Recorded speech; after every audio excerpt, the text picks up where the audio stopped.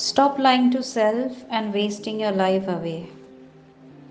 We've always thought about how can we be more productive, but there are very small or sensible decisions in life that helps us to being honest to self and detangle life experiences.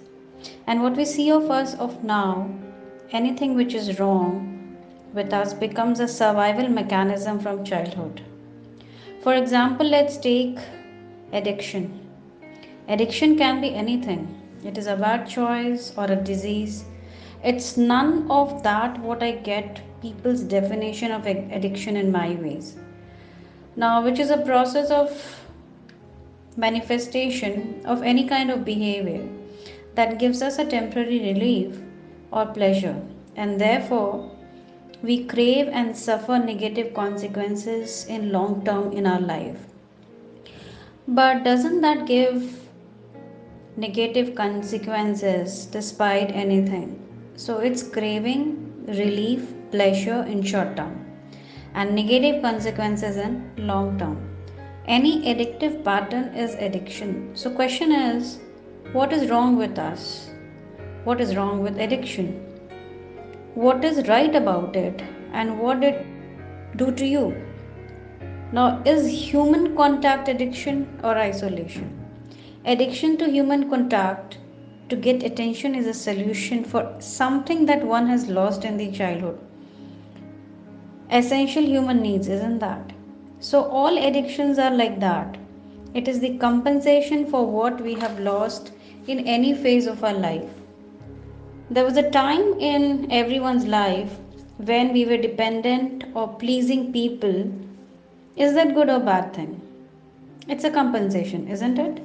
Now life gives us situations, and based on those situations we become people pleaser as we don't get certain things.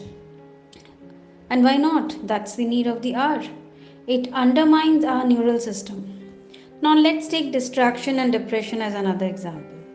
One pushed on feelings to avoid conflict or pain.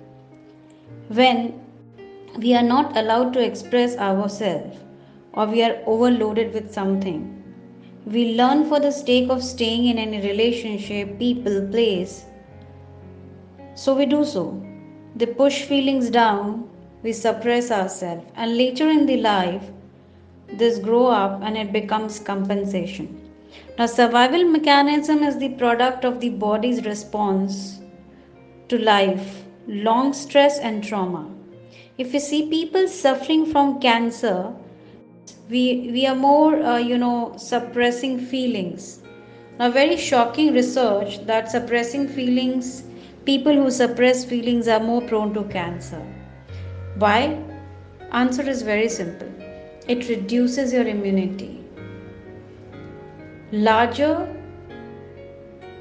the, I would say, the feelings are suppressed, you're prone to cancer.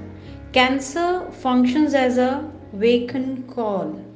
Cancer function as an awakening call. It says you are not paying attention to your own needs, who you really are. But once it shows up, people start fighting to get rebirth. We try to do all kinds of mechanisms or self taking care. Some people can manifest their essence. Like I can channelize my energy when I am with myself in the best side. I'm not always like that.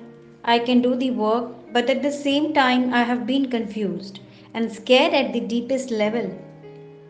For me, now that addiction is the self road taken on with all the difficulties on its way, and I have faced a lot of challenges in life, but with courage, grit, and grace. People shame you before once you get addicted, but they don't shame you after you have gone addicted. Our self concepts develop interactions with people and people around. Biggest gift a parent can give to their kids is their own happiness. Human psychology is we are happy when we give that to our children or society. It's nothing to do who you are or what you did. If a child expresses his anger, many of the parents will give them times up. It means you are not acceptable to me. You are forcing a child to make a decision. If this is a regular, you are out of my radar. Now, what happens? If he expresses, he will be abandoned. Now, there is a conscious decision. So, out of fear, the child stops expressing himself. The more stressed people are, the more they are to be soothed. They are expressing. For one thing, when we are big hurt early, we shut down over our heart. We are not open to anyone or very less people. So it might be it's a protection device. We try to protect ourselves. To examine ourselves and how we show to world, look at yourself. How are you being loved? How are you showing up? What is the impact on other people? How you act? What is the impact on yourself? What is the driving behavior? What are those patterns? What can change in anyone? I think these are the questions that is important questions for the people who want to heal and be kid to themselves. In a laboratory culture, if the microorganisms grow unhealthy, we call it as toxic culture, and if it goes well, we call it as a good culture. That's happening today in our life, which is the richest culture in the society of the world. It is a glitch and call it as toxic. If it's not a glitch, it's the outcome of the culture we live in. So if we change the environment or the culture we live in, we grow healthy. So this is the epidemic of the loneliness due to generational gap. In Britain, they have appointed a minister of loneliness. People are lonely and they get rich easily and then they die early. They get sick easily, and they die easily. Now, it still depends on the environment to turn behavior on or off. Now, this represents life and death. So, if you want to overcome any kind of trauma, any kind of addiction, pain, anxiety, do not suppress yourself. Be like a child. Ask the questions what you look from yourself. What kind of environment you like to be around yourself. What you want to show up. What impact you want to create on yourself and the people, and go with that, because your behavior tomorrow will matter. And the society must also give a place or the space for the people to be culturally sound. When I say culturally sound, to grow sound. Because if the good culture persists, the outcome of the people or the life will be good, and we will be more harmonious in this society. So stop lying to self and wasting your life away for these petty things. Grow up, detangle your life experiences, and make something as of now, and that is the reality. Ladies and gentlemen, boys and girls, hi, this is Rajni Julka. Welcome to Your Soul Soup. I am a thoughts architect, a speaker, a coach, an educator, and founder of Your Soul Soup, जिसने अपनी ही thoughts को समझकर अपनी ज़िंदगी बदली.